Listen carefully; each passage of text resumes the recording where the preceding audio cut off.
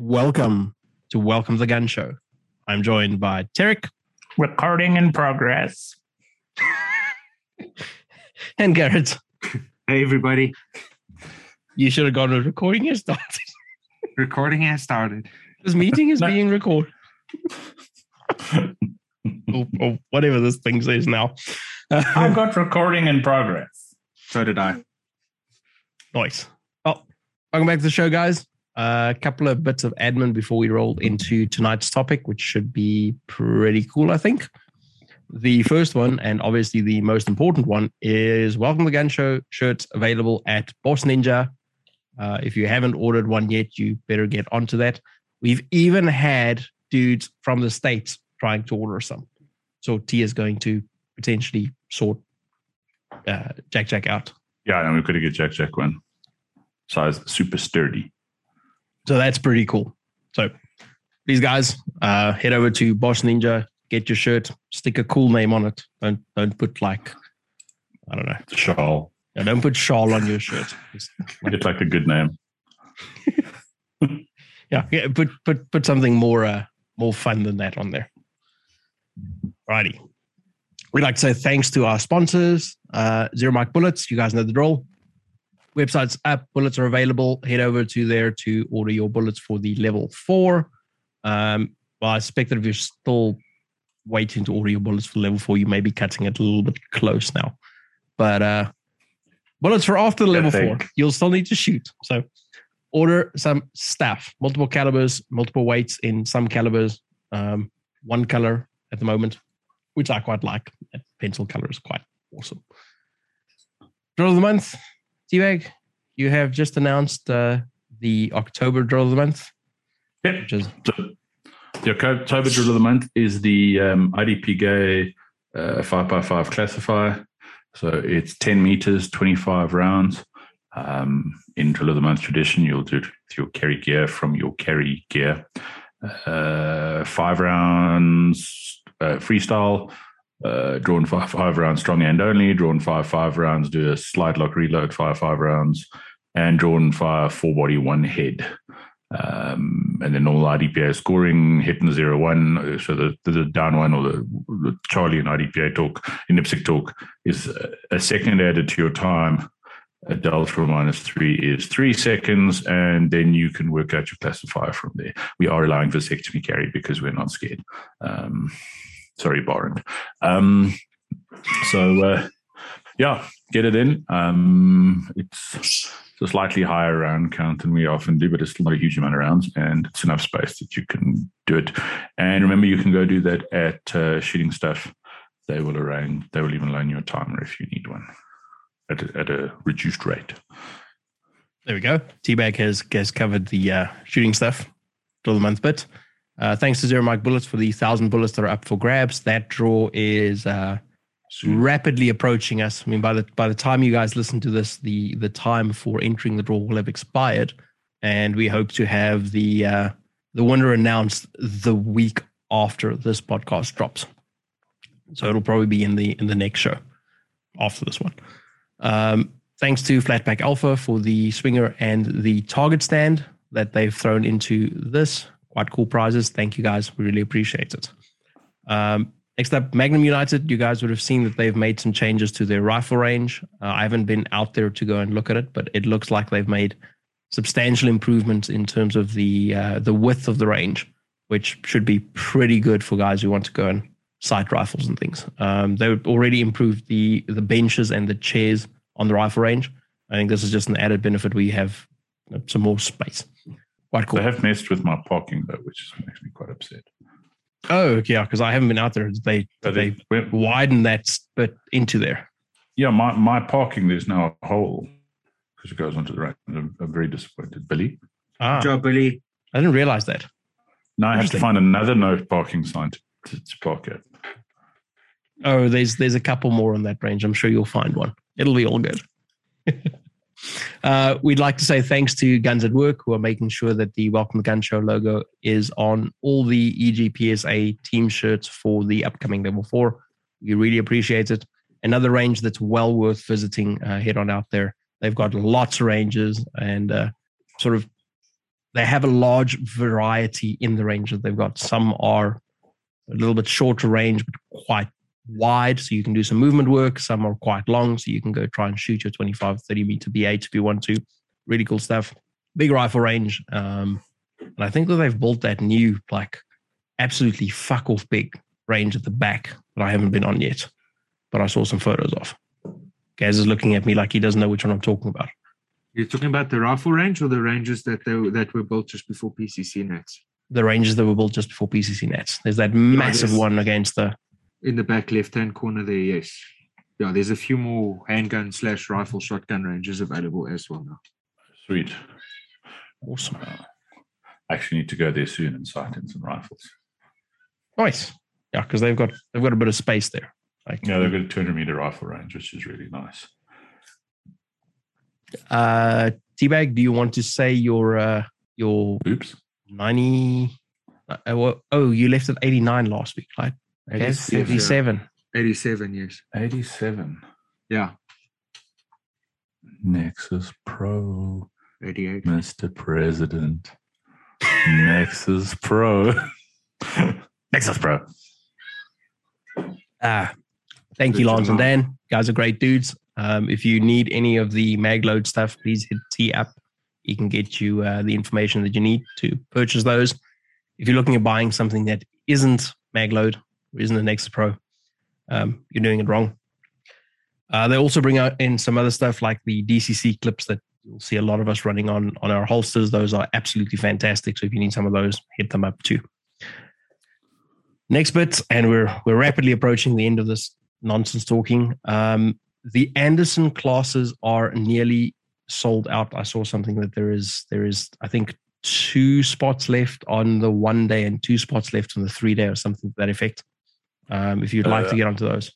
Let me check. As of today, let me just check. I did get a message from Shanae. Apparently, there are 2 slots left in the 3 day class. Okay, so the 1 day is now all gone. I think so. This is just, I know the 3 day, there's 2 slots left. So grab those creaky tick. Exactly. But that's quite good work. I'm not sure how many of those have sold since the show with Steve, but it looks like they will be selling out, which is fantastic. I'm just messaging Shanae now to just confirm if cool there's stuff. anything else. While we wait for that, we'd like to congratulate Mashant Salier for winning the slot on the 1 day course with Steve, for sharing the post, tagging Welcome to Gun Show, tagging AndersonShooting.com, making sure that it was a public post. Shanae did the draw for that, I think this morning or maybe this afternoon. She announced it this afternoon, and as of recording this afternoon, and I posted it on the Welcome to Gun Show page at time of recording. So congratulations, dude. We hope you get a lot out of it. If you don't, you're doing it wrong. And I think that concludes the admin section, I suspect. So you can stop pressing the forward button now. Shall we? Yeah, I don't even know how long we've been recording for because my timer isn't running for some reason. We are recording because it told us we were recording. I know we are recording, but like the thing that I normally start so I can tell how long we've been going more or less is not running because I've got to hit it. I think that stops at 37 seconds, doesn't it? Yes. If we're lucky. I want to show off now. T-Bag, do you want to introduce the topic for? Hi, everyone. This is Topic. Hi, Topic. This is everyone. Sorry. It's been a long week already. I'm glad you what we thought topic we would chat about today. Fuck you guys. Which toe must I stand on? The left foot. Okay, so I won't stand on the left foot. Correct. What we thought we would chat about is the difference between, and this is something that people often struggle with, training, practice, and competition. Because they're not all, shockingly enough, the same thing. In fact, very rarely is one of those things one of the other things. And it's something that's often really misunderstood. So we thought we'd have a little chat about how those are separated and how to kind of push that into your own improvement regime. Improvement regime. That's such a nice way of putting it. I have skills. I mean, there are some slots left in the one-day classes. Sorry. So no, it's just... Okay, cool. So there are some, at the time of recording, there are still some slots left. I think I saw there was 2 earlier today, but whatever. By the time you listen to this, that may have changed. Just email Shanae and find out if you're still interested in getting onto those courses. And you should be. And if you're not, you're a communist. What? Yeah, how's your shovel working?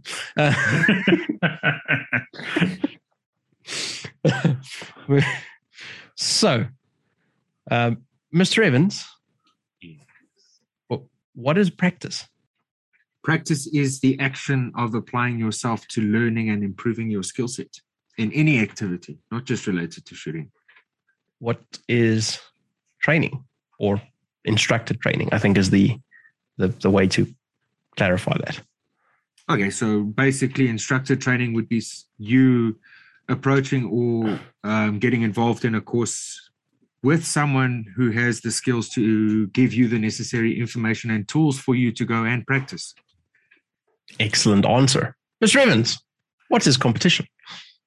Competition is your ability to go have fun with your mates and then apply your skills that you have been practicing. All right. Thank you very much for joining us this evening. Garrett has covered it in absolute detail to the point where you cannot get these wrong anymore. We will see you guys next week. Nice. Later, losers. This meeting is no longer being recorded. No, like jokes aside, that is spot on. That is exactly what it is.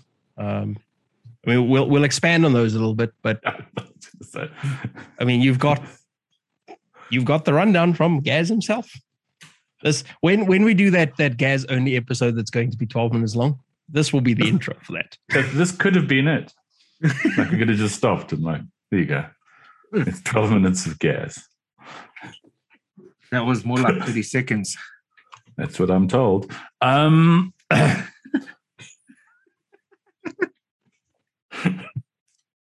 Let's flesh that out a little bit so that you get your money's worth. Because I think it is something people often get confused about. And I think it's something that people, one of the big issues we see is people who think matches are practice. So if we work on this sort of, if we sort of approach the bit that's incredibly wrong first, matches are not practice. If you're shooting an 8-stage match, best case scenario, you're doing 8 draws. There's a good chance you're doing 6 or 7 draws. That's not practice. You're doing a limited number of things. You're getting no repetition. It's can you learn things at a match? Sure, you should be, but it's not training. And I think this is where people get confused. So training as sort of the first block is where we learn new skills. And for the majority of people, that's going to be best done with someone else giving some sort of direction. Self-training and sort of self-learning is possible, but it's substantial. It is more difficult, and it requires a higher level of understanding of the thing you're working at, so that you can get a better breakdown of what the thing you're doing. And it's an important step, and it's something that everyone needs to do. But a lot of people try and do it like from the very beginning because I'm a shooter and I don't need anyone to teach me, and spend 10,000 rounds building a bad habit when they could have spent 200 rounds learning how to do it properly. Spend 10,000 rounds to make D-class. Exactly. And then proudly being D-class. But, so training is learning new skills. And that it might be learning subtlety. It might be learning completely new skills. So it might be something you've never done before, or it might be learning different ways to approach things you've done previously. So with Steve coming, a silly example would be, you know how to do a turn and draw. You come and do Steve's class, and he teaches you a different way to do a turn and draw, which may work substantially better for you. It may work the same as what you're doing. It may not work for you. No one can guarantee you that at the beginning. With Steve one, it does actually work really well. But so even though you have a skill there, his direction is going to give you a new approach to that skill. Or as I say, it could be something completely different. It could be something you've never done before. That, it might be a reload while shooting weak-handed that you've never done before, and you get taught how to do that. Or in a lot of cases, and for more shooters than realize they needed, it might be the fundamentals of how to hit the thing you want to hit with a bullet, assuming the thing is not just the backstop or earth. So training is not, and I think that's as important as what is it. Training is not where we perfect a skill. Training is not where we make a skill our own. And that's where a lot of people you get confused. And this is, chat to instructors from around the world. They'll tell you about guys who every year they're in, dude goes to whatever place once a year and offers training. And the same dude is at that course every year. And the same dude is in the same place every year skill-wise because he's done nothing in the last year, or he's gone on and we all know people like this. He's gone on every instructor's training class they can find. And they've trained, but they haven't done the next step. And that's practice. And what practice is where we take that skill and we make it our own. And that's exceptionally important. And that's not something you're going to do at matches because, as I said, in an 8-stage match, you're best case scenario doing 8 draws. You're not going to perfect your draw. You're going to do absolutely nothing of real value to your draw in 8 draws. So that's something we need to bear in mind. So practice is where we take those skills and through sort of repetition. And if we want to be intelligent about this, through sort of breaking down what we're doing. So not just drawing, but going to the range. So, and we'll use drawing as an example because it's a pretty simple one. That could dry fire could be training, could be practice. It could be that self-learning, or there should be an element of that, and it's getting those repetitions in. So we're sitting there dry firing, we're looking at the timer, we're seeing what's happening. If I do this, is it quicker? If I tweak this, I tried this, and now all of a sudden my draw's slower. Is that because it's new and different and untrained or untried, or is it because it's an inferior technique? And that's an element of self-training. We might try the same draw repeatedly for 5 minutes and get in 175 repetitions, where we're finding a more efficient way to do it, where we're building that sort of neural pathway that this is what a draw is. And one of the examples I often use on class and in class, and it's a simplified thing because I'm not a neurologist, maybe neurotic, but I'm not a neurologist, is when we're starting out with a draw, there's numerous steps to it. So in your brain, you go, I must draw the gun. Timer goes beep, instructor goes fire, you decide you're going to draw the gun, whatever. And we go through this series of draws of my hand finds the gun, and then my hand finds a grip, and then I grip the gun, and then I draw it out the holster. And there's nothing wrong with any of this. This is how we have to learn. I draw it out the holster, my hands meet, the gun comes up to eye level, I line the sights or the dot or whatever, I pull the trigger and fire the gun. And those are the steps to the draw. And that's what we're doing during training. The instructor is saying to us, okay, do this, change this on your draw. Your hands need to meet here, whatever. That's training. My dogs are talking. Where practice comes in is now doing those repetitions. So we go from those multiple steps to one switch in your brain, which is draw. Because what you don't want to be doing in a match or in a gunfight is going, I need to draw my gun, so I must get my hand to my gun, grip the gun, clear the holster, hands must meet. Because if all of that conscious thinking, and for those of you who don't have a huge amount of experience with guns, you can apply it to cars as well. when you pull away from a robot, you're probably not going clutch in first gear, clutch out a little bit, accelerator in, mirror, blind spot, mirror, clutch out a bit more, accelerator in. Okay, the clutch is bitten, a little bit more accelerator, pull off, clutch in, pull back into second gear, clutch out a little bit. And when you started driving, that's exactly how you learned it. Through practice, by doing it a lot, not on a racetrack, but in more day-to-day stuff. You've got the repetitions that when you now pull off from a stop street, you press the button in your head that says pull off from the stop street. Your shooting skills through practice, we do that. We do in enough repetitions that the skill is hardwired and sort of the myelin is bundled. So it goes from a series of commands, and I don't know why I'm talking with my hand because only these two can see it, but it makes me feel better. So the myelin is bundled, so it goes from a series of commands to what I always think of in your brain as one switch. So instead of like the old telephone operators where they're plugging in lines, you now go to speed dial and you go draw. When you need to reload, once again, we're not going hit the button, look for the mag, index the mag. We're reloading, and it's almost that sort of sensation of it's done, and you can't necessarily put your finger on when you did everything. That's not going to come from a training course because there's not enough time. If you're doing a 1 day, 2 day, 3 day training course, unless you're the type of person who's going to be happy to do a 3 day training course where for 3 days all you do is draw guns, in which case you have some psychological problems, but we can chat and I can charge you a huge amount of money for that. In a training course, what you're most likely doing over that 1, 2, or 3 days is little blocks. You're getting some repetitions and you're given a set of skills to go make your own.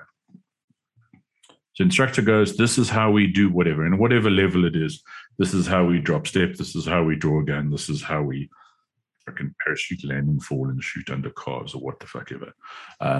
You then need to go take those things and make them your own because an instructor showed it to you and you did it 4 times in front of him or her doesn't mean you know how to do that skill.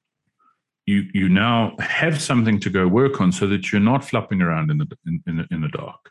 You're not going, I don't know how to draw a gun. You're going, well, I've been shown this thing, so let me do it until I have, and that's constant. Even at Gaz's level where he rips ridiculously fast draws, he's still dry firing that to keep that neural pathway strong and to find better efficiencies. And that's something we need to be looking at. So practice should be the vast majority of your time spent on any skill. So we're talking about shooting here. So training should be a percentage. Matches should be a percentage, and those two together should still be a much smaller percentage of the amount of time you spend in practice. And before you jump up and down and go, we can't all afford huge amounts of ammunition, dry fire is free. Yes, free. All you need to do is find a bit of time to do it.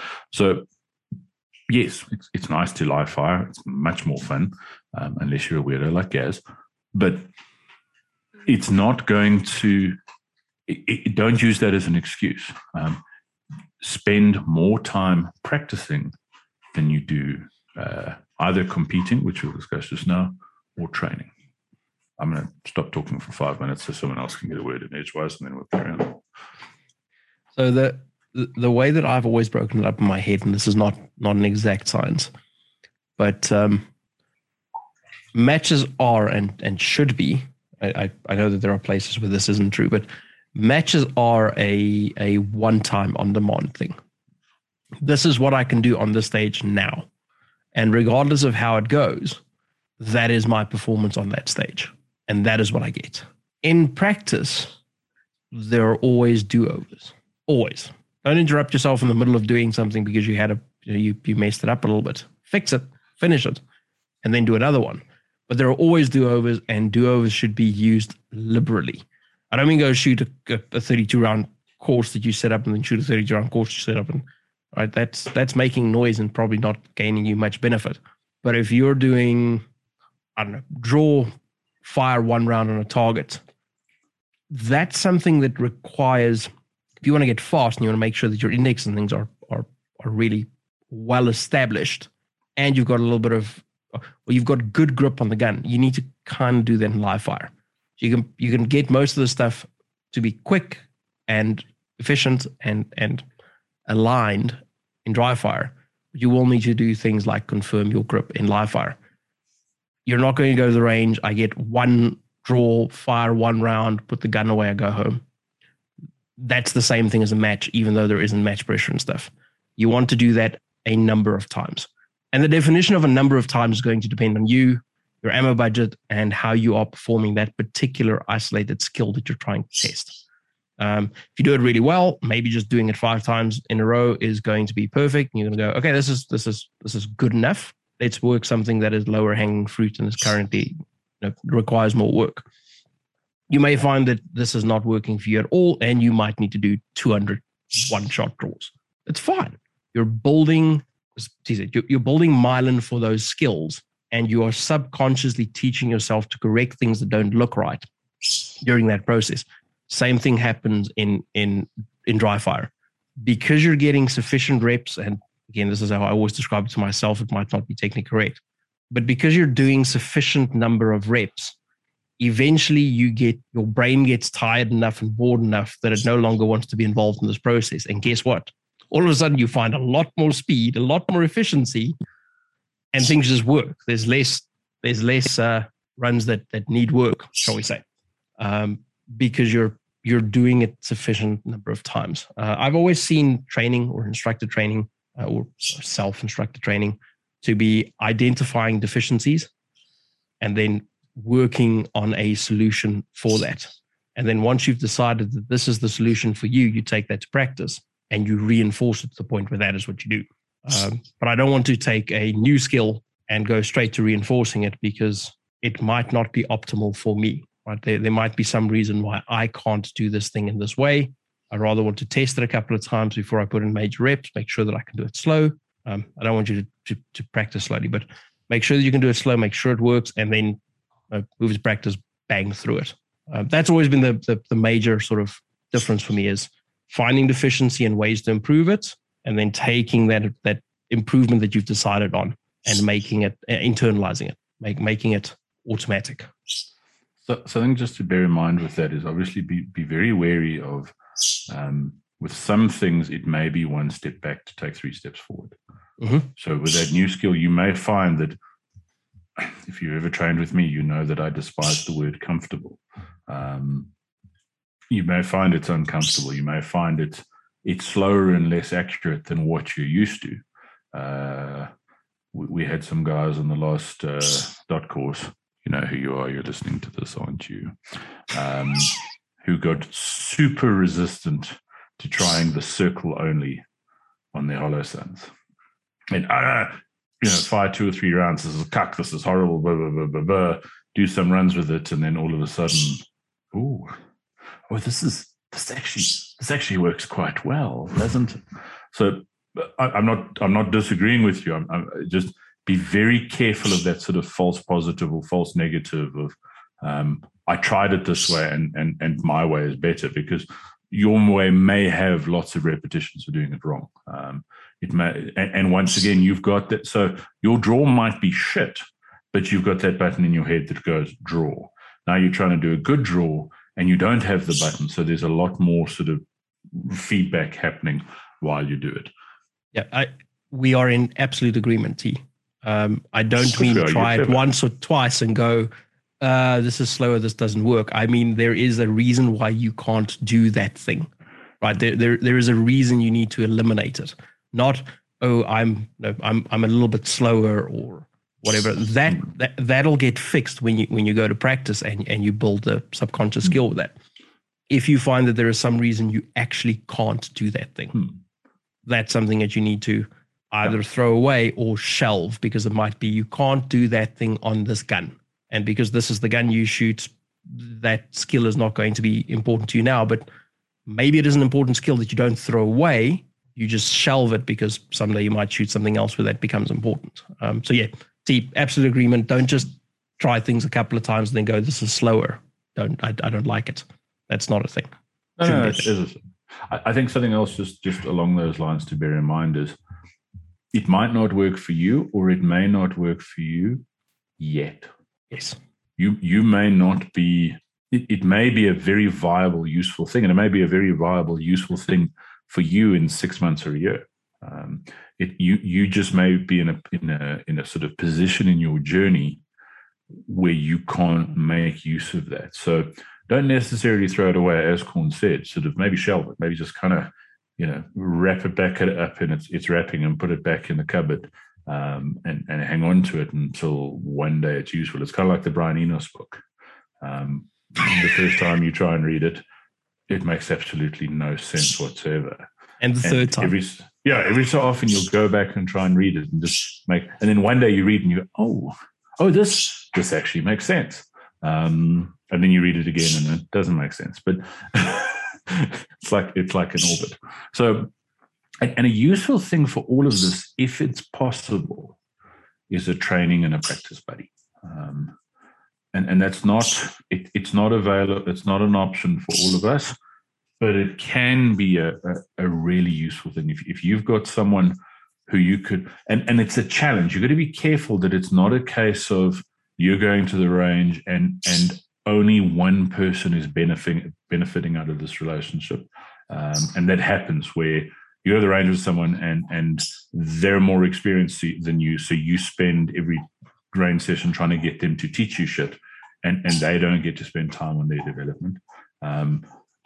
But it is a really nice idea to have someone you can go to the range with who you can work together, and that person can say, dude, I noticed you're doing this. Because sometimes, even for really experienced shooters on relatively basic training courses, if they have an open mind, they'll learn shit. And often they can learn stuff of much greater depth than the people that the course is aimed at, because the instructor can turn around and go, you're making this little difference. Tweak this, tweak that. And this is why I'm a big fan of saying to people, go do fundamentals courses. If you want to see how good an instructor, I might be biased, but if you want to see how good an instructor is, go watch his fundamentals course. It's like, if you want to know how good a pizza place is, order a margarita. Because you can hide a lot of shit with, pineapple and salami. But if you want to see how good somebody's pizza is, you have the margarita. Go see what to do. Go try out their fundamentals course. But if you are as good as you think you are, and spoiler alert, there's a good chance you aren't.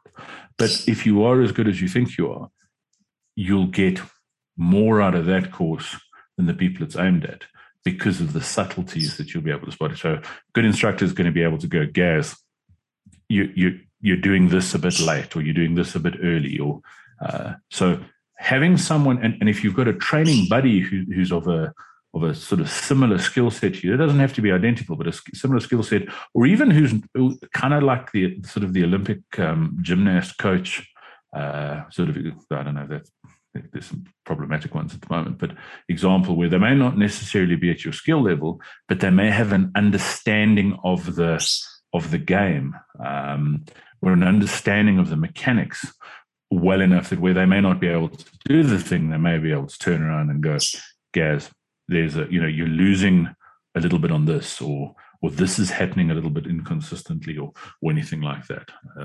So don't discount the benefit of another set of eyes, or if all else fails, pointing a camera at yourself. You don't have to put it on Instagram, but pointing a camera at yourself and watching it and going, fuck, do I really do that? Am I moving my body that much when I draw, or whatever the thing is? And not to get guys to like send the whole world their practice videos. I'm a big fan of recording practice so that you can see what you're doing. I don't do that for everything I practice, but if there's something I want to work on, or something where I think there's a little bit of deficiency, I find it helps having some video that I can review. Don't discount getting someone else to have a look at that video too, because you might find something like, fuck, I'm doing everything I can. I'm giving it my all. I can't physically move any faster. I'm at a 0.9 draw. Gaz, how the fuck do you get to a 0.6? And Gaz looks at your video and he goes, Well, if you moved on the B and beep instead of like the very end of the P, and then you wait a little bit longer, you don't have to work this hard in order to make that time, because and sometimes it's really difficult for us to look at our own videos and spot that, because you're looking at the mechanics. You're like, oh, where does my hand go? Is my hand placement good? And turns out that you're just going too late. I've had that number. I know that is a problem that people experience, and I've had it pointed out to me numerous occasions where I reverted back to being late on the beep and not realizing, because I'm focused on other stuff. So sometimes you pee too late. Is that what you're saying? Yes. Which is a better problem than too early. If it happens too soon, there's a problem. If it's too late, that's all right. A little bit of waiting is not the end of the world. That's a little head nod to our German listeners.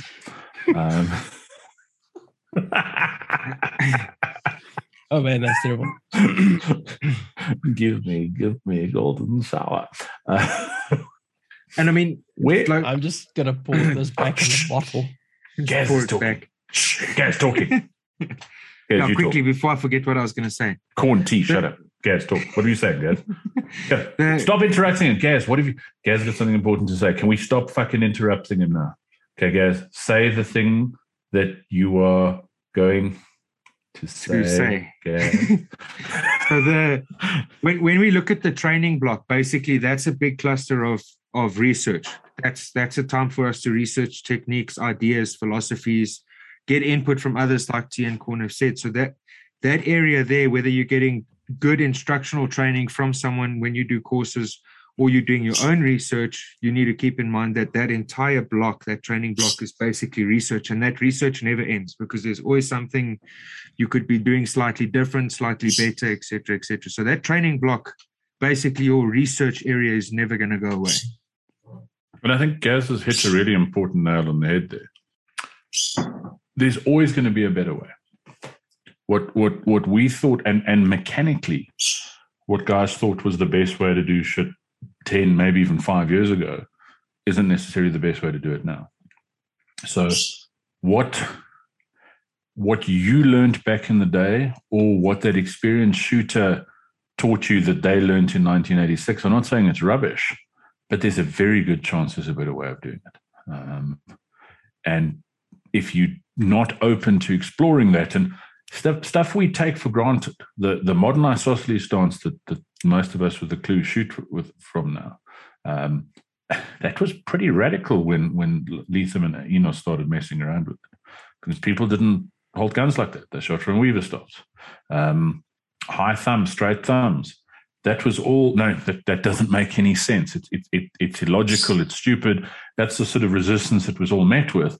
It's now the norm. And it's a fine line. We've got to be careful that we're not scared of new ideas, but also that we don't jump on every stupid idea that comes up, because there's very little new under the sun.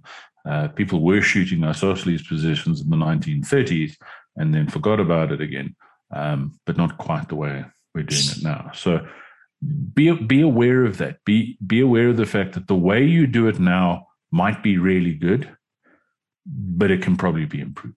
Something, and this is the fantastic thing about our sport, there is no perfect score, because if you shoot all alphas, you could have done it faster. If you do it in a mental time, you probably could have shot better score. There is always, until you shoot a 32 round stage in 0 seconds, 32 alphas, without someone magicking the tablet. Until you do that, you would end up with no score in that instance, because divide by 0. So take a little bit longer and take 0.1 of a second, please. No. But you know what I'm saying? It's until you reach that point, you can improve.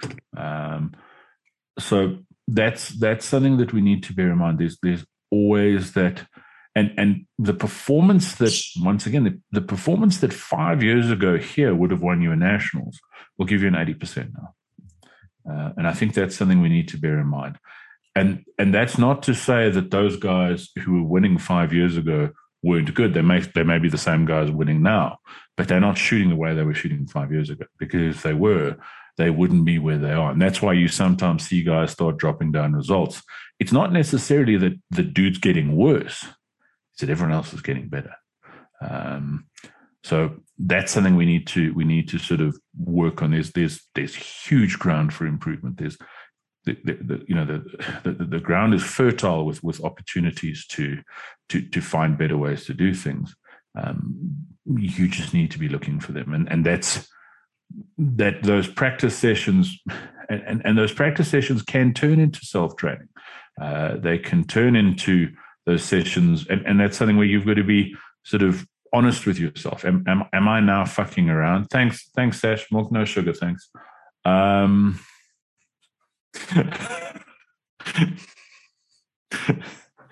Sasha's only bought Gaz coffee. I think it's very rude.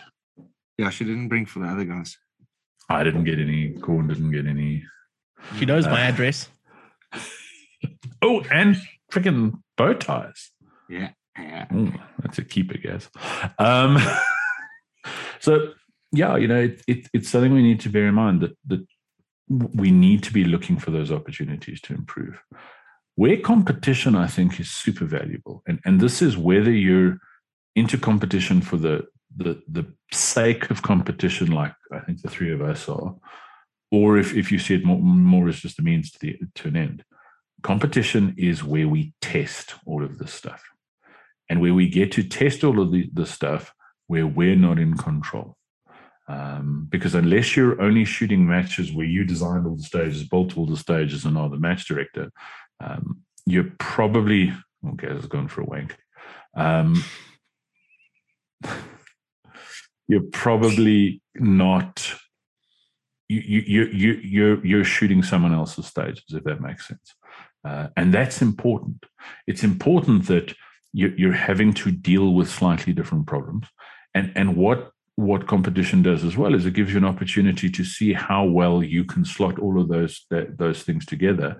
And like Corn said earlier, you get one shot. Someone play some Eminem. I know we'll get taken off the air. Everyone, play some Eminem in your head. But you get one shot. You get one chance to do that stage for realsies. You don't get to keep reshooting it. And if you go back on the second day to shoot the match, we all know it doesn't really count. So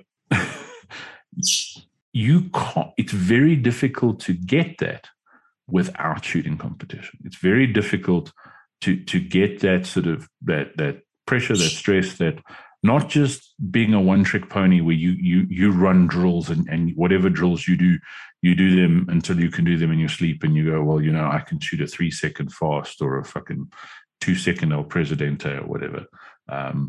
That's useful and good, but it's not necessarily giving you an honest snapshot of where you are, whereas a match is. And even if, as I say, even if you're not there to be super competitive, don't bullshit yourself about how it's going to get you killed in the streets and teach you all sorts of bad habits. That's, once again, from people who can't shoot. But what it will do is it'll give you an opportunity to go, shit, the buzzer went and my draw was a mess. I had a malfunction and I stared at my gun for 3 seconds before I did anything. And if something's going to go wrong, it's more likely to go wrong in a match than it is in practice.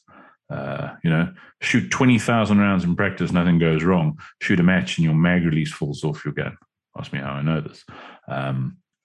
So that's where competition is. You can't be going to shoot a competition because now I need to practice. Yes, you can get a bit of match fitness and all of that sort of shit and stage planning and that sort of thing.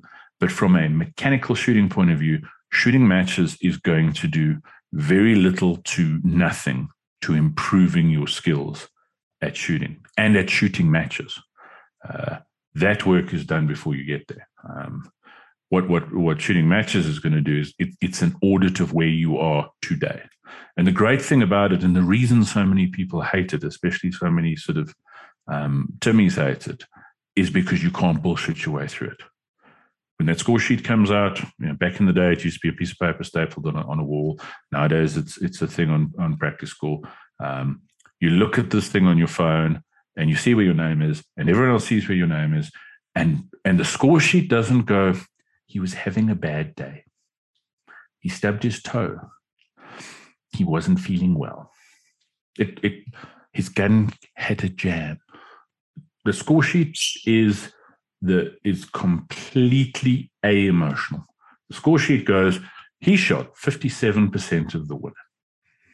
And with practice score, the score sheet will tell you the winner shot this in 100 seconds and you shot it in 187 seconds. The winner shot 95% of the available score. You shot 83% of the available score. There's no whitewashing any of that. There's no jiggery pokery about how, but and you occasionally see it. There was a thing on a well-known school I have a lot of respect for, their Facebook page, where someone pulled out a match result where some dude had pulled out a win. But, when second and third are super seniors, with respect to our super seniors, then it's probably not the highest octane match around. And they use that as an example of, oh, look how he sucked. Well, no, he didn't suck because he beat everyone else. And if you're using IPSC scoring, that means he shot more points per second than anyone else at the match. Yeah, their example was not just the fact that he beat some super seniors, which, again, all respect to super seniors, there are some super seniors in this country that will kick your ass behind the gun. But the fact that he beat some super seniors while shooting some really low percentage of score available, I think like 80% or something. And they use that as you can miss fast enough to win. Well, no, he could miss fast enough at that match to win. But in general, that's not a thing. In general, the dudes are shooting 90 to 95% of the score in the fastest amount that in the quickest time that they possibly can. And that's the benchmark. 90 to 95% of the score in the quickest time that you can muster. Not, no, I can shoot this match in a fifth of the time that Gaz can shoot it in, and I shot 100 mics. Guess what? You're not winning. So yeah, outlier example. Exactly. And that was a cherry-picked example that also only resonated if you didn't really understand how the scoring works. Because yes, he had some misses, and it wasn't a great result. But the fact is, he shot more points per second than that. But it was a very cherry-picked example. That wasn't a case of, I'm going to find 20 matches and look at these results. I'm going to go through 20 match results and find the one that supports my case that these guys can't shoot, and that you can miss fast enough to win. And the higher the level of the game, the less forgiving that is. And this is, and I'm not using this as a platform to sort of make fun of anyone. Except for those people who tell you it gets killed on the streets, or get you killed on the streets. But it's killed on the streets with a Z. And the Z guys.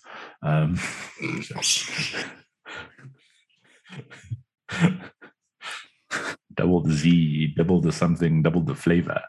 Hasn't he lost his coffee? I've watched Rock of Ages a lot.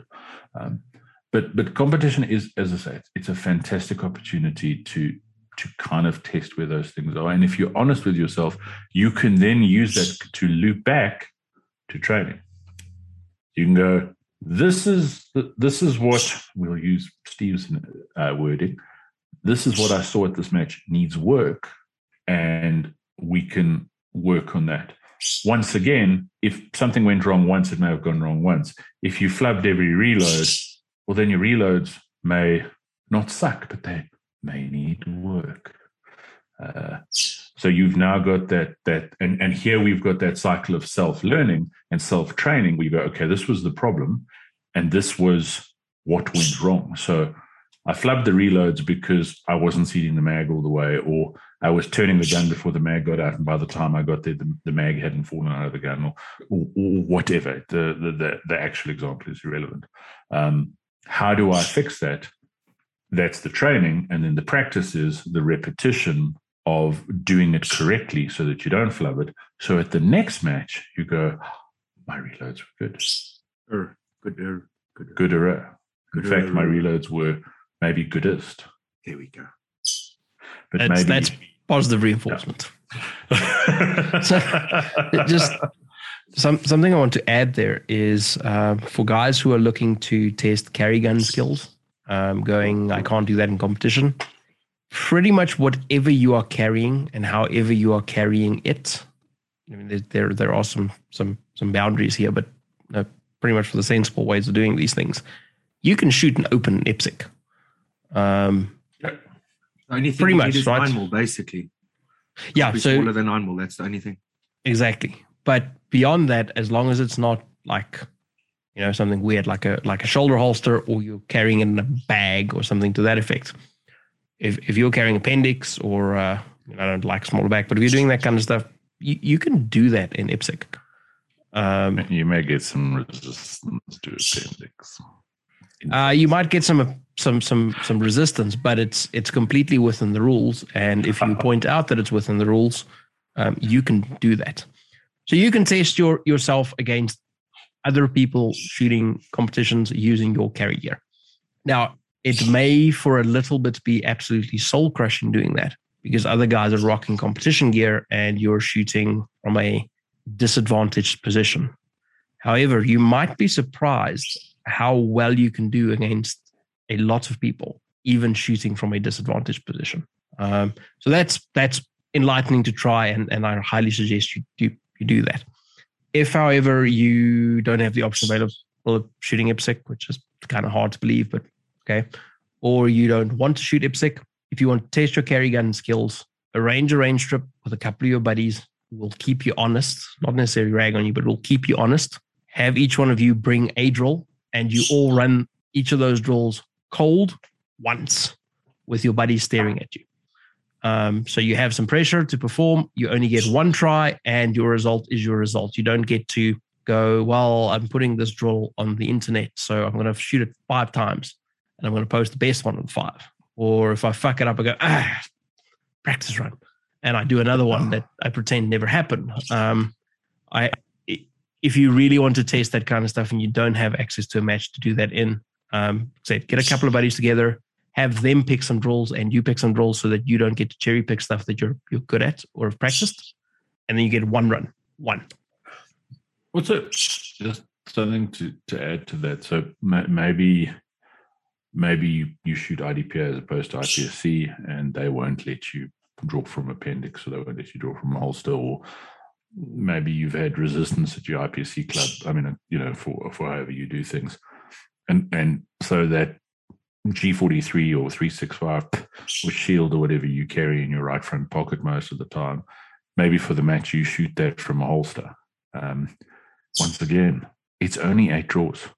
You're not going to forget how to draw because it's not practice. So you can now go and practice from your ankle holster, pocket holster, which you're probably not doing because, face it, it's hard, so we don't do it. And you should be doing it. So don't use that excuse. So if you want to shoot IDPA and you're going to go, yeah, but they won't let me shoot my G43 from my pocket. That's why I always shoot my G34 under my fishing vest. Well, shoot your G43 under your fishing vest for a match or two. And those 5 or 6 draws are not going to kill you, but you're going to get some time with that gun in your hand. And as Corn said, it can be soul destruction, soul destroying, soul crushing. That's the name of this show. I like it. And if it is, it's probably time to have a little internal monologue, either about changing your gear or spending a lot more time learning how to shoot that gear better. If your competitions are not. The shooting problems are not realistic in that they're substantially more difficult than you're likely to face in a self-defense situation. You're probably not going to shoot 32 rounds in a gunfight. You're probably not going to shoot some of the distances that sometimes happen and that sort of thing. But I kind of work on the logic that if I can shoot it reasonably well under those conditions, well, then I'm going to have a better time when things are easier. If you can't make basic hits with your carry gun, so maybe not a 35-meter headshot, but maybe you can't hit an A zone reliably at 10 meters with your carry gun. You can't hit a plate, a small head size plate at 7 meters. That's giving you some really useful info. And as I say, there's two possible solutions. Well, there's three. The one solution is to accept it and lie to yourself about you won't need that. That's kind of silly. The one is to go, yes, this gun's awesome and convenient to carry, but I can't shoot it for shit. So I either need to get a gun I can shoot better. So maybe go from a G43 to a G26 or a G19 or whatever. Or this is the only gun I can carry because it's my reality, which is cool. I need to spend a lot less time fucking around with my cool guy Shadow 2 and a lot more time shooting my 365 and hoping it doesn't break. Sorry. So, and a lot more time manipulating it, because that is something we see. And you know, the amount of guys who have a carry gun and they haven't shot it in 6 months or a year, and then wonder why they don't shoot it particularly well. And so what do? They put it back in their holster and carry it and carry on shooting the gun that they're good at because it makes them feel better. So as Corn said, if you want, go shoot matches. Once again, it's a test. It's an audit of where your skill set is with that gear. And jokes aside, if it's not a 9mm, there's a good chance that at your local club, at a club shoot, they'll let you shoot it. You know, if it's a 9mm short or a, you know, whatever, chat to your guys at your club. Say, oh, I carry this 10-shot Ruger LCP2. You know, this 2.2 LCP2. Can I shoot a club shoot with it, or can I shoot a couple of stages with it afterwards? It's not often that you're going to get resistance to that, and it's going to show you where you are, and that gives you information that you can train yourself with, and that you can then use towards your practice. And guys, you know, getting on my soapbox again, sports shooting is great fun. It's awesome. It's fantastic. If you're listening to this, there's a good chance you live in South Africa. If you haven't noticed, it's quite a dangerous place. If you don't carry a gun, well, that's up to you. It's a strange choice, but it's up to you. If you do carry a gun, that's a serious thing. If you can't use that thing properly, you shouldn't be carrying it. That's not to say that you need to shoot at a gas level, but it is to say you need to have a basic sort of understanding. There was a meme going around this week that was kind of funny about the average gunfight is over in 3 seconds and you've got a 4-second draw. And while it may not necessarily be technically correct, there's a lot of sort of, you know, truth in that. So if that's where you are with your carry gear, you need to fix that. You need to train, practice, and then find a way to test it. And if you can't shoot matches for whatever reason, or you don't want to, you know, you're preparing for whatever, you don't want to shoot matches with a carry gun, shoot the drill of the week. When you do your practice session, do the drill of the week. Find the last 6 drills of the week and run them and see how you did. So as Corn said, take those 6 drills and go, okay, I'm going to do a wizard drill. I'm going to do this. I'm going to do each one once. Did I pass? Did I fail? None of those drills are inordinately, let's try a smaller word because it's late, exceptionally difficult to pass. If you can pass any of those, they're difficult, but you don't have to be an A-class sort of world-class shooter to pass those. So if you're not passing them, once again, that's your competition. That was the thing where you weren't in control. That was the thing where someone else sort of decided what you had to do. You had to meet someone else's standard. Now you go, okay, I did the half test. It took me 6 seconds. Let me break this down. Shit, my splits are really good, but it's taken me 2.3 seconds to fire my first shot. So where's the hole? My first shot. I've now trained. How do I improve this? And then how do I practice doing that? So I just want to add one or two things before we refer to Gaz, our resident expert on these sorts of things, to tell us some more about competition versus practice versus training. The first one is I shot a match at Vector from Appendix shooting a G19. And what I did at that match for at least the very first stage is I had a spare mag on my hip, and I had a mag in the appendix position where I normally carry a reload for my everyday carry. And on the first stage, my first reload, I skipped over my appendix mag and I went to my hip mag. Okay. And everyone's going to go, ooh, shock horror. If you think you're shooting competition, you're now going to hip for your reload. Guess what? I took that second mag off for every other stage for the match. I didn't put anything on my hip because I realized in the first stage that I skipped over the mag I wanted to use because I knew that was there, because subconsciously my brain was going, there's mag there. And you know what? For the rest of the day, I reloaded from appendix without even thinking about going to my hip. So if you have to stick your gun at strong side in a normal holster, even if it's a G43 or whatever, in order to shoot production or whatever you're planning on shooting for that day, because they won't let you shoot from appendix, that is fine. When the gun is in the other place, your brain will tell you it's there and you will go there to access it. When your mags are in the place where you normally carry them, your brain will tell you it's there. When you move them to your hips in order to shoot IPSC in not open, guess what? Your brain will tell you they're there and the same things happen. And then the second thing is, when shooting competition with your carry gear, and there is, I'm going to clarify after I've said this, you really only should get breaks on your performance for draws and reloads.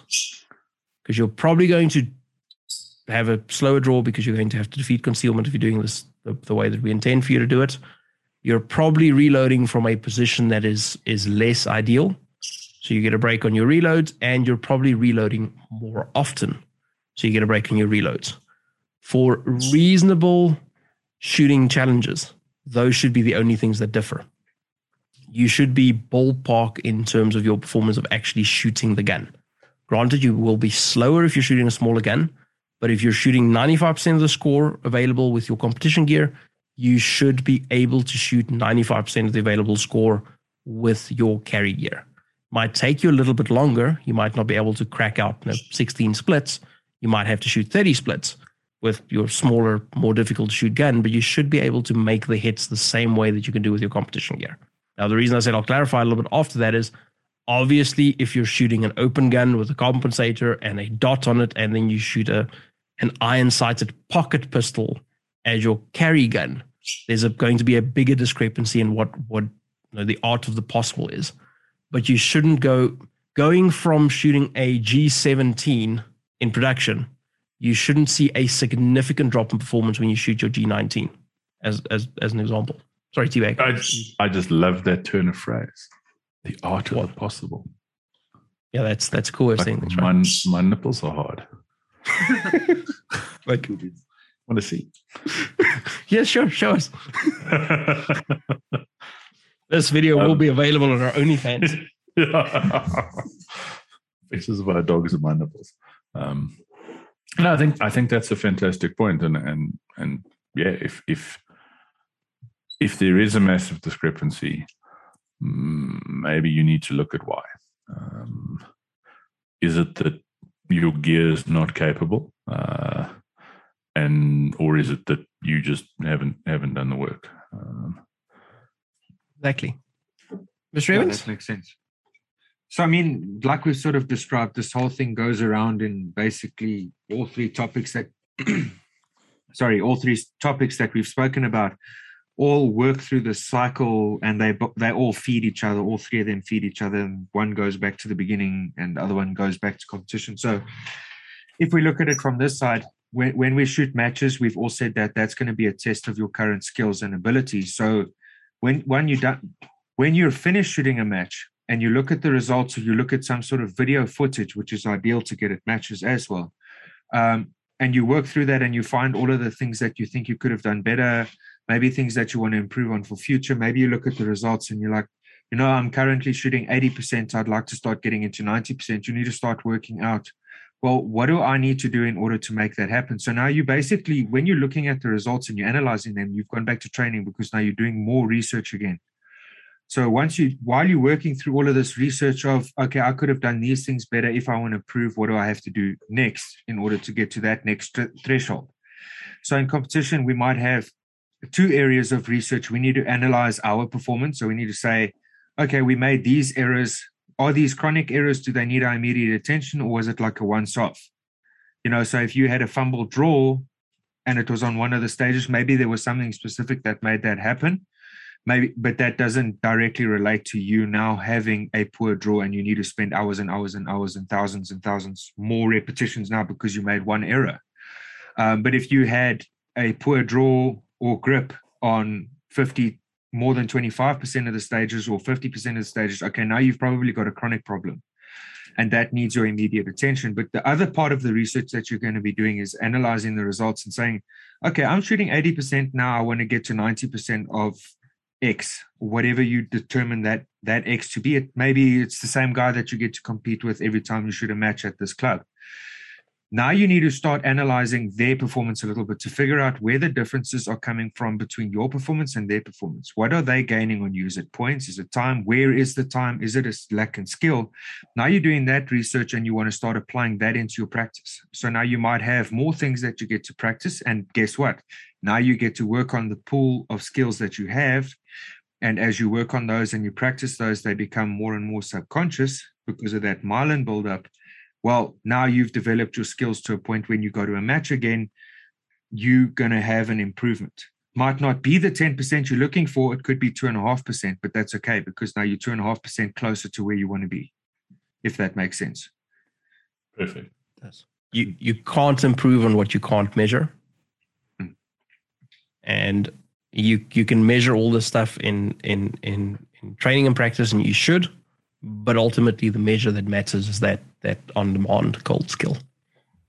I'm sure it's something we've mentioned in the show before, but the problem with any of these things is if you don't have each leg, something's missing. So we all know the guy who will tell you that he can do a 190 L press. I mean, not L press, sorry, bull drill, or he can do whatever the standard is. He can rip it in a ridiculous time. He can shoot a 36 out of 36 Garcia dots or whatever. Liar. Well, yeah. But that might have to be that'll be the most demoralizing drill of the month ever. Everyone will just give up unless you did it like a meter. But what often happens is, it's a 1.9 bull drill with 4 Charlies, or once while doing 15 bull drills, everything came together and he did a 191. Because it's generally women are generally slightly more honest than we are about this anyway. It's not that, and that's the thing. And it may not be deliberate dishonesty, but that's what sticks out in his head. What doesn't stick out in his head that he did 15 bull drills. There was a 3 second, a couple of 2.5s, and he averaged a 2.27. But he ripped out that 190. What's your bull drill time? 191. What's your draw to first shot? 65. And what competition does is it's a one-off, and you've got a more realistic idea. Yes, you're not necessarily doing the bull drill unless an IDPA stage designer got bored, or sometimes an IPSC stage designer got bored. But what you are doing is you're having one opportunity that is measured. And as we said earlier, no one cares about what your excuse is for getting a draw. You fumbled your draw, work through it, because that's the score on the day. You've also got to hear 3 complete mouth breathers say myelin in the same show, like we know we're talking about. We actually did. For the cheap seats, that's muscle memory. Okay, that's where you both need to go. Muscles don't have memory, like immediately. Our brain smooth hurts. And smooth is custard.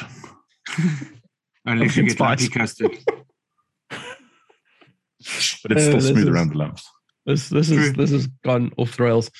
Just something on what T said there. You need to pay attention to outlier results. You do. So if you have an outlier that's smokingly awesome, you need to pay attention to that, because that's something that is within your ability to do. You might not be able to do it consistently right now. You might not be able to do it cold, but you've proven to yourself that is something that you can do. You should pay attention to that.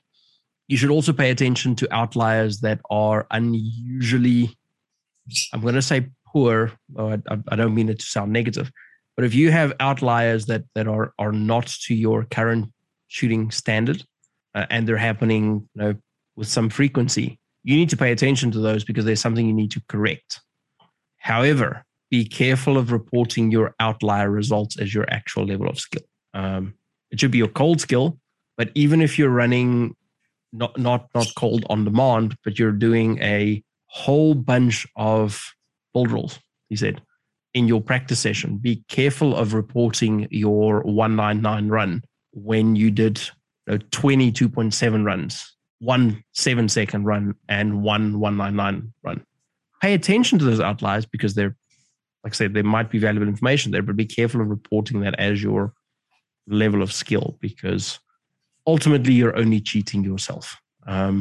You're hiding things that you should probably be working on and improving. And again, I don't want to sound negative because we don't want to sort of negatively reinforce things, but deluding yourself into thinking you're better than you actually are is going to be the enemy of you improving where you are.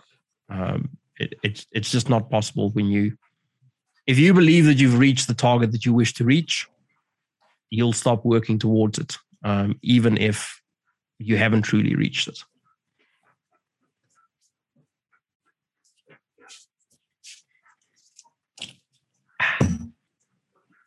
The whiskey is good. Yeah. It's good, yeah. Is there anything that we haven't spoken about? Anything we've missed? Any specific section that we haven't spoken about in enough detail?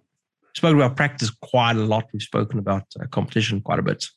I don't know if there's anything else you guys want to mention on training.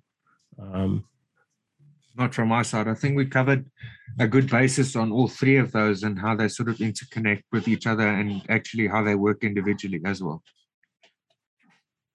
Stuff. T-Bag? I'm sure there's lots we've missed, but I think we've covered kind of everything we wanted to cover pretty well. Cool stuff. Well, I don't know if it was well, but I think we've covered it. We've covered it. Probably needs work. It's been well covered. Yeah, it needs work. We need some repetition. What we do is we don't practice this thing at all. We do it cold for score once a week. And you guys get our current level of skill, which is often needs work, but won't get any attention. Which I suppose, having heard this, is probably better than if we said this was all scripted and rehearsed. Can you imagine if it was this bad after that?